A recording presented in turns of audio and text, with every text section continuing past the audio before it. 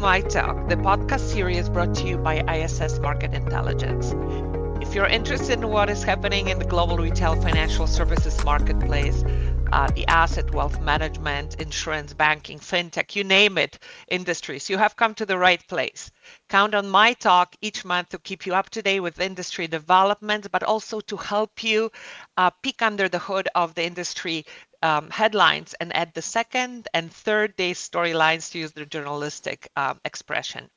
I'm Goshka Folda, your host and global head of research at ISS Market Intelligence. And joining me today for his second My Talk appearance is my colleague Christopher Davis, head of US Fund Research at ISS MI. Christopher authored the recently released 2021 US Asset Manager Profitability Report, and this is going to be the topic of our discussion today. Christopher, welcome back to My Talk. Glad to be back. I think now I have majority share, don't I? And two of three That you podcasts to do. appear on. That you do, I Christopher. hope to. I hope to set. So I've set a record, I guess you could say. Let's keep it up, Christopher. I've read the report and really enjoyed it. And one of the things that we have been hearing about as we get invited to various C-suites across the asset management business, there has been a bit of a pervasive sense of gloom, doom and gloom regarding the business, where it's going, its profitability, etc. But your report has revealed something quite different. Do you want to talk about that? The big Yeah, reveal? yeah. Well, we do hear lots of gloom from asset managers, but the fact is that asset managers are enjoying record profitability. In fact, the median public asset manager, which we studied the operating results of 25 public asset managers that primarily operate in the U.S., and the median manager had a profit margin of nearly 37%. To put that into context, the typical or median S&P 500 company has operating margins somewhere in the mid-teens. So, and I don't think asset managers have seen profitability like this since the peak of the last really great bull market in 2000. So, happy days are here again if you at least look at the numbers. But I do like the point that you make, and maybe this is a bit the explanatory factor behind that, pervasive negative outlook in spite of these pretty stunning results. Perhaps you can give us a little bit of that historical context. Where have we been since that? And I like that you're bringing us back to the turn of the millennium. So where have we been in terms of the industry profitability? Well, the industry profitability probably hit its lowest point in the wake of the financial crisis and in the early 2010s, and you can imagine why managers took a big hit in assets, both from investors fleeing, but more because markets, fell so much. So that was really the low point. Managers got it together. They're able to recover, but by the time we got to the mid 20 teens, something else happened. Uh, Financial advisors and investors got religion on fees. And now we can talk about why they got religion. I don't necessarily think they were converted for the right reasons necessarily, or because they believed that lower fees are, some kind of theologically good thing that's always better. But what ended up happening is that fund managers' business models, which had relied traditionally on paying advisors commissions to sell funds, changed. Advice became increasingly fee-based, meaning advisors were paid, just like asset managers are paid, as a percentage of the assets that they manage. And without advisors being paid or compensated or whatever term you want to use by asset managers to pick particular funds, managers became a little lost as to how to distribute their funds. So that undermined the fundamental fact of our business is that we make money by growing assets, and it became harder to raise assets. So that happened, and then even if you could raise assets, fee pressures, uh, made raising assets less lucrative. Why? Because advisors that want to preserve their own ability to charge fees, but they do realize that at the end of the day, fees come out of the investor's return. And so if I'm an advisor, I don't cut my own fees, but I can save the investor money by cutting their investment management expenses. What happens? Well, lower cost funds start winning out. And if you look into the mid 2000s, around 2015, 16, you will see a sea change in how funds or which funds are sold. Passive takes off, and really, we never looked back. Passive has dominated active investments ever since. And so I think that's why there is such pervasive gloom in the industry, that it was really hard to get to this kind of profitability. Managers went through wrenching changes to be this profitable, and they know probably better than anyone that 2021 was kind of a confluence of a lot of good luck. If you think about it, we have a really amazing business model in asset management where, if you think about other businesses, if you can't sell your product or convince people to buy your product, you don't make money. In asset management, all that has to happen, as long as you have some customers in the door, is for markets to go up. Markets go up, you make money. And almost half of all companies in our survey had net outflows last year. But 24 or 25 saw improved profitability. What other business can you have declining sales, but almost everybody makes more money or becomes more profitable? It doesn't happen often. But 2021 was a special year in the sense that markets performed well, pricing pressures weren't as severe. Active managers didn't perform all that badly, at least from a sales perspective. Active bond funds actually, took in a lot more money than passive bond funds. So there were a lot of positive things working in managers' favor. And, of course, we all know the equity market was up big. And so if you had outflows on equities from your equity funds, you could make it up on how the market performed. So all of those things came together. It was a magical combination. And managers had been working hard to cut their expenses. And so it was just like a tightly coiled spring. And it sprung in 2021. And, as we're seeing so far this year, that kind of year is hard to replicate.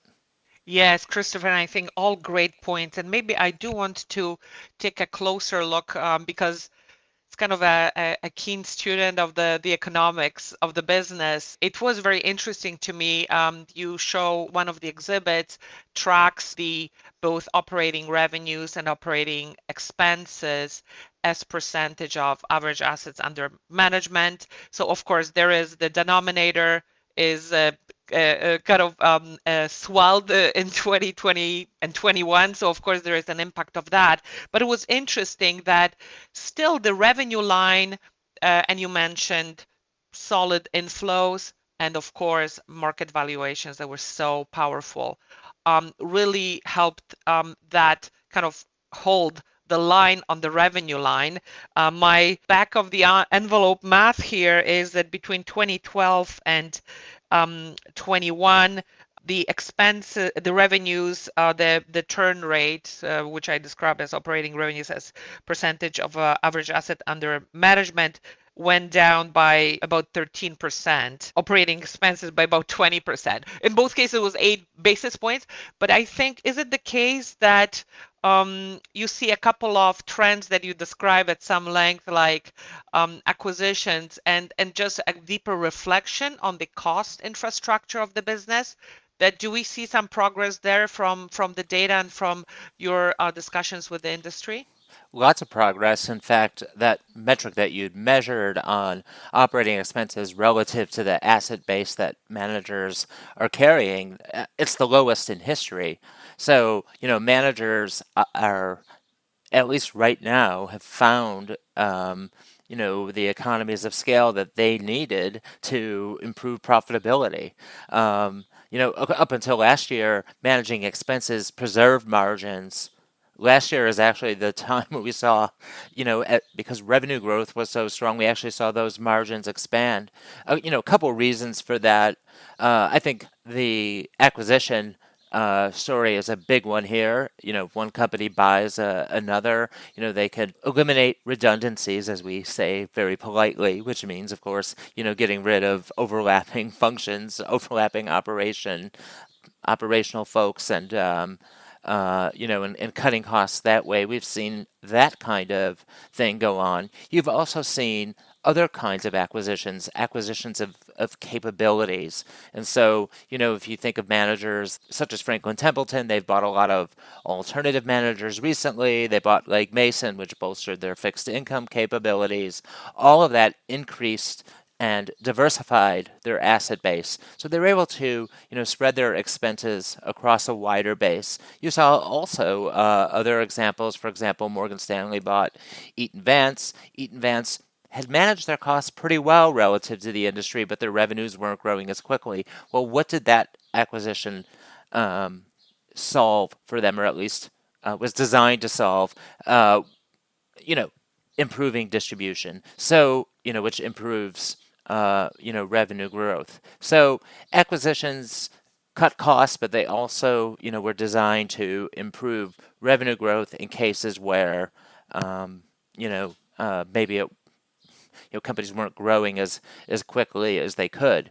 And also acquisitions, in a very Darwinian way, take out weaker players. And so, you get rid of weaker players, it brings up the average or the median. And so, we've all of the firms that have been acquired that were in our sample, they all had operating margins that were in the bottom quartile. And so, acquired firms are usually not necessarily pictures of financial health, especially if they're large.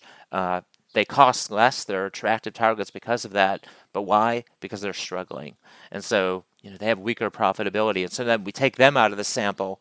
And, that's why we saw a lot more improvement at the bottom than we did at the top of our sample. And that's a really great point. But it does bring me also to another point that I think you raised both in this research and we have generally at Market Intelligence spoken about for some time, is that there's some solid evidence that it's not always just about scale and Right. diversification, that you can, if you if you will skin that profitability cat in different ways. What are your thoughts on that, Christopher? Yeah, I think it is a bit of a misnomer. Some of my colleagues like to say is really there are only 5 or 10 firms in the whole world that could probably get, to be truly giant, massive, big scale players. The other path to success is through more specialization. And if you look at some firms in our sample, they're just little boutiques, or maybe not so little in AUM, but they're very focused in their missions. So I think of Pazina Asset Investment Management. Is one really prominent example of a firm that's all they do is value investing. That is it. That's all they've done.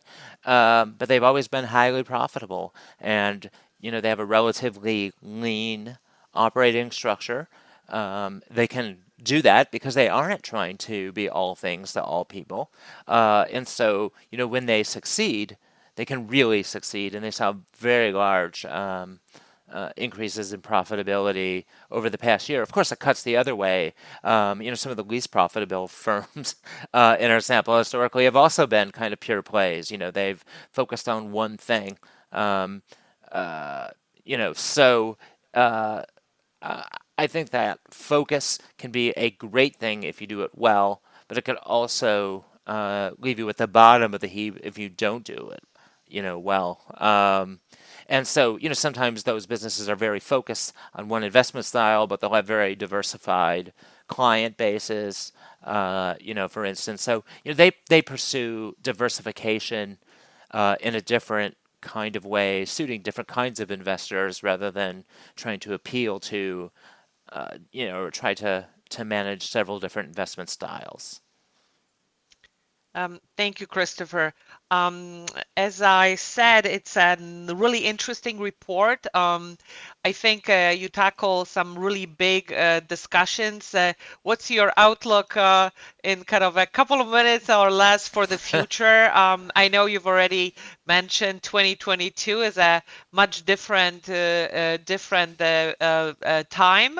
Of course, some of the, I think, cleanups of the operating model that have taken place in the better part of maybe even 3 years and kind of maybe now just bearing some solid fruit, probably will keep on giving. But what's your thinking as we go forward? Well, it's always dangerous to make predictions, especially since not only you're asking me to make a prediction, you're putting a time on it, what's going to happen this year. But I can't resist. And I do close in the report with the prediction, so I guess I am not treading any new ground here. I think, it's very likely that when we close out on 2022, we'll see 2021 as the profitability high watermark. Um, and the reason I say that is A, profitability is so high. Once reach historically high levels, it's just harder to go higher. So that's reason one. Reason two is, look at what we've, seen so far this year. Asset growth is negative because the markets are negative. We've only seen really mild outflows, though, so far, I would say.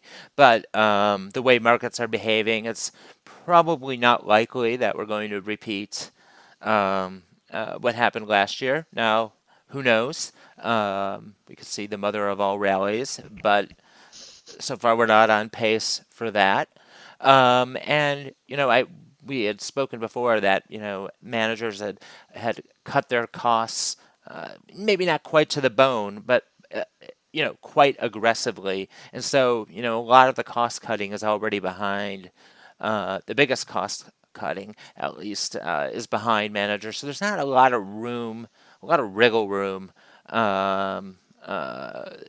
left to cut costs further. And so I think for all of those reasons, we could expect less from this year. But I would point out that in 2001, which was a terrible year for markets, if you remember things like Enron and WorldCom and Nortel and the tech crash and all of those things happened, and yeah, profitability fell a lot, but they fell from the high 30s operating margins from high 30s to low 30s, and they remain that way for several years into the future. So I think you might see a trajectory like that, where asset managers still have really high profit margins, still historically high profit margins, just not 2021 level profit margins. And I would imagine that most managers will take that outcome.